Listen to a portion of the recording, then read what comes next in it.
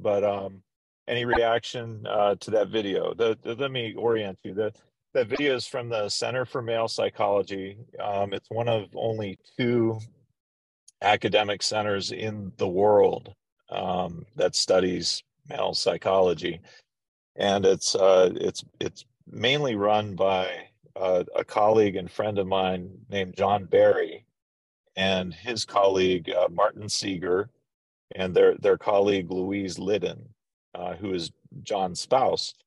Um, they're based at University College London, and the way I know him is several years ago I started lecturing there for him approximately once a year, and I also write for his magazine, and they're deep into the research of uh, what amount to masculine instincts. And so what he was doing with that video is kind of a visual way of showing, I think, some of the instincts that males have and some of the really dark statistics about how males are doing today in the domain of psychology. So, there were military themes, there were prison themes in there were relational themes, father themes, husband themes, all covered in that video. And he was speaking to the statistical analysis, the bell curves of males and females and how they overlap, and yet there are differences, and the differences, are small uh, or non-existent cognitively, consciously, cognitively, and in maturity or emotional intelligence, if you will. But there are great, vast differences between males and females in terms of instincts. What I believe are masculine instincts and feminine instincts. And Amy may have told you or will tell you I have an interest in studying dysthymia specifically. I think it is a sex instinct based disorder, and that there are two varieties of dysthymia, a male dysthymia and a female dysthymia. So I think they're because of these instincts.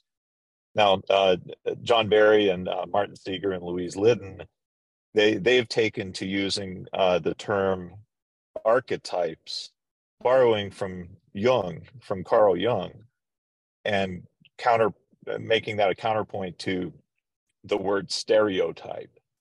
So rather than talking in stereotypes, which are a sociological concept, they use the word archetype. Now, really what Jung was talking about are instincts. He was talking about the unconscious.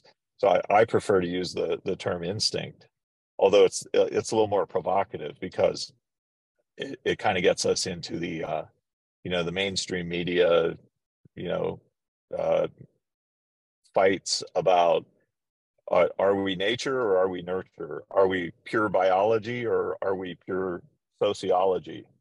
And the answer is we're all the above. So anyway, that's what that video was about.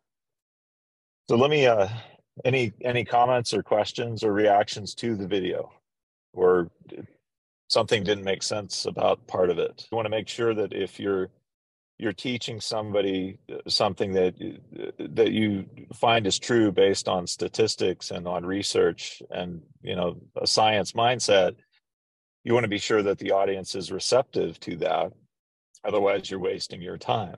And that's one of the reasons that I'm here, under the auspices of Amy, because I know her well, she knows me well, and we trust each other.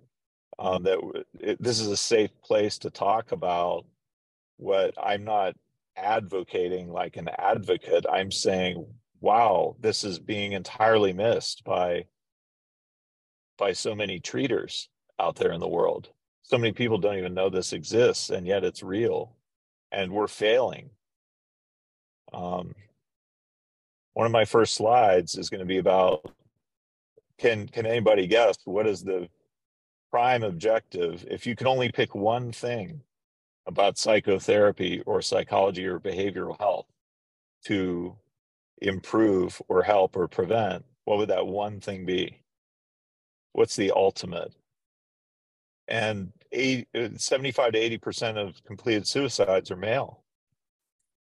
Not that there should be an equal number of females. Obviously we don't seek that, but the fact it's that large a proportion means we don't understand something, and we're definitely failing at something, is what it means. Yeah. So prevent death.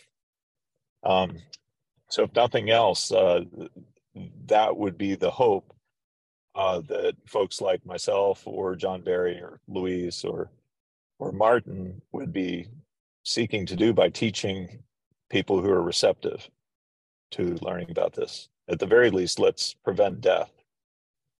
I think that that's explained by their consumer behavior. There is buy-in in males in the right venues and sources of information. So the fact that YouTube is dominated by male consumers consuming it is saying YouTube's doing something right, even though there are very unprofessional sources of information there and not a whole lot of psychologists. There are enough helpful people probably speaking to what are your goals? How can I help you reach them? How can I give you skills to reach them?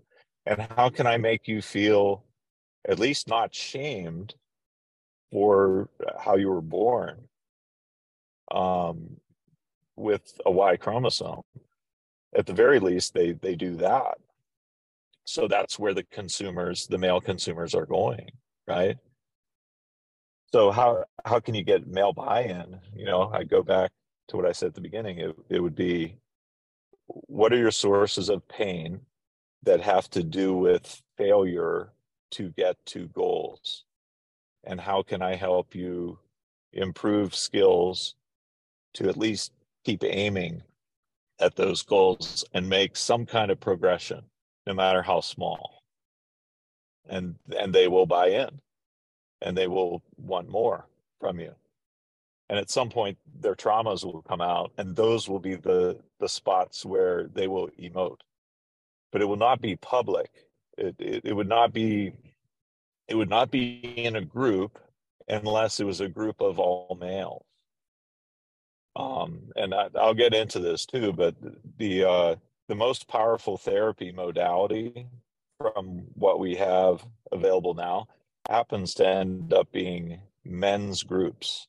And the idea about saying it's a men's group is not sexist in any way. It just means if it's all males in the group, what they start doing is they start mentoring each other. And so there's no shame of being like one down hierarchically. Everyone's equal by way of mutually mentoring or advising each other. And then that's the most powerful style of therapy, if you will, for males. It's men's groups. So we covered this. Do you see my slides? Yep, we can. Okay, so what is the number one objective that supersedes all others in mental health? It would be suicide prevention. In the US, 78% of completed suicides are male. Each year, nearly 45,000 Americans die by suicide, 78% male, the majority by firearm. Okay. Now you're going to see me jumping around a bit. I just want to, pull out the best nuggets for you. Okay. Okay, this is interesting. Maybe something that you wouldn't see in the news. That men are lonelier in America than elsewhere. Marrying later, working harder, being better parents have diminished male friendships with each other. John Barry's video, kind of was speaking to that too. The adage that males don't talk about their problems is true in the sense that they don't do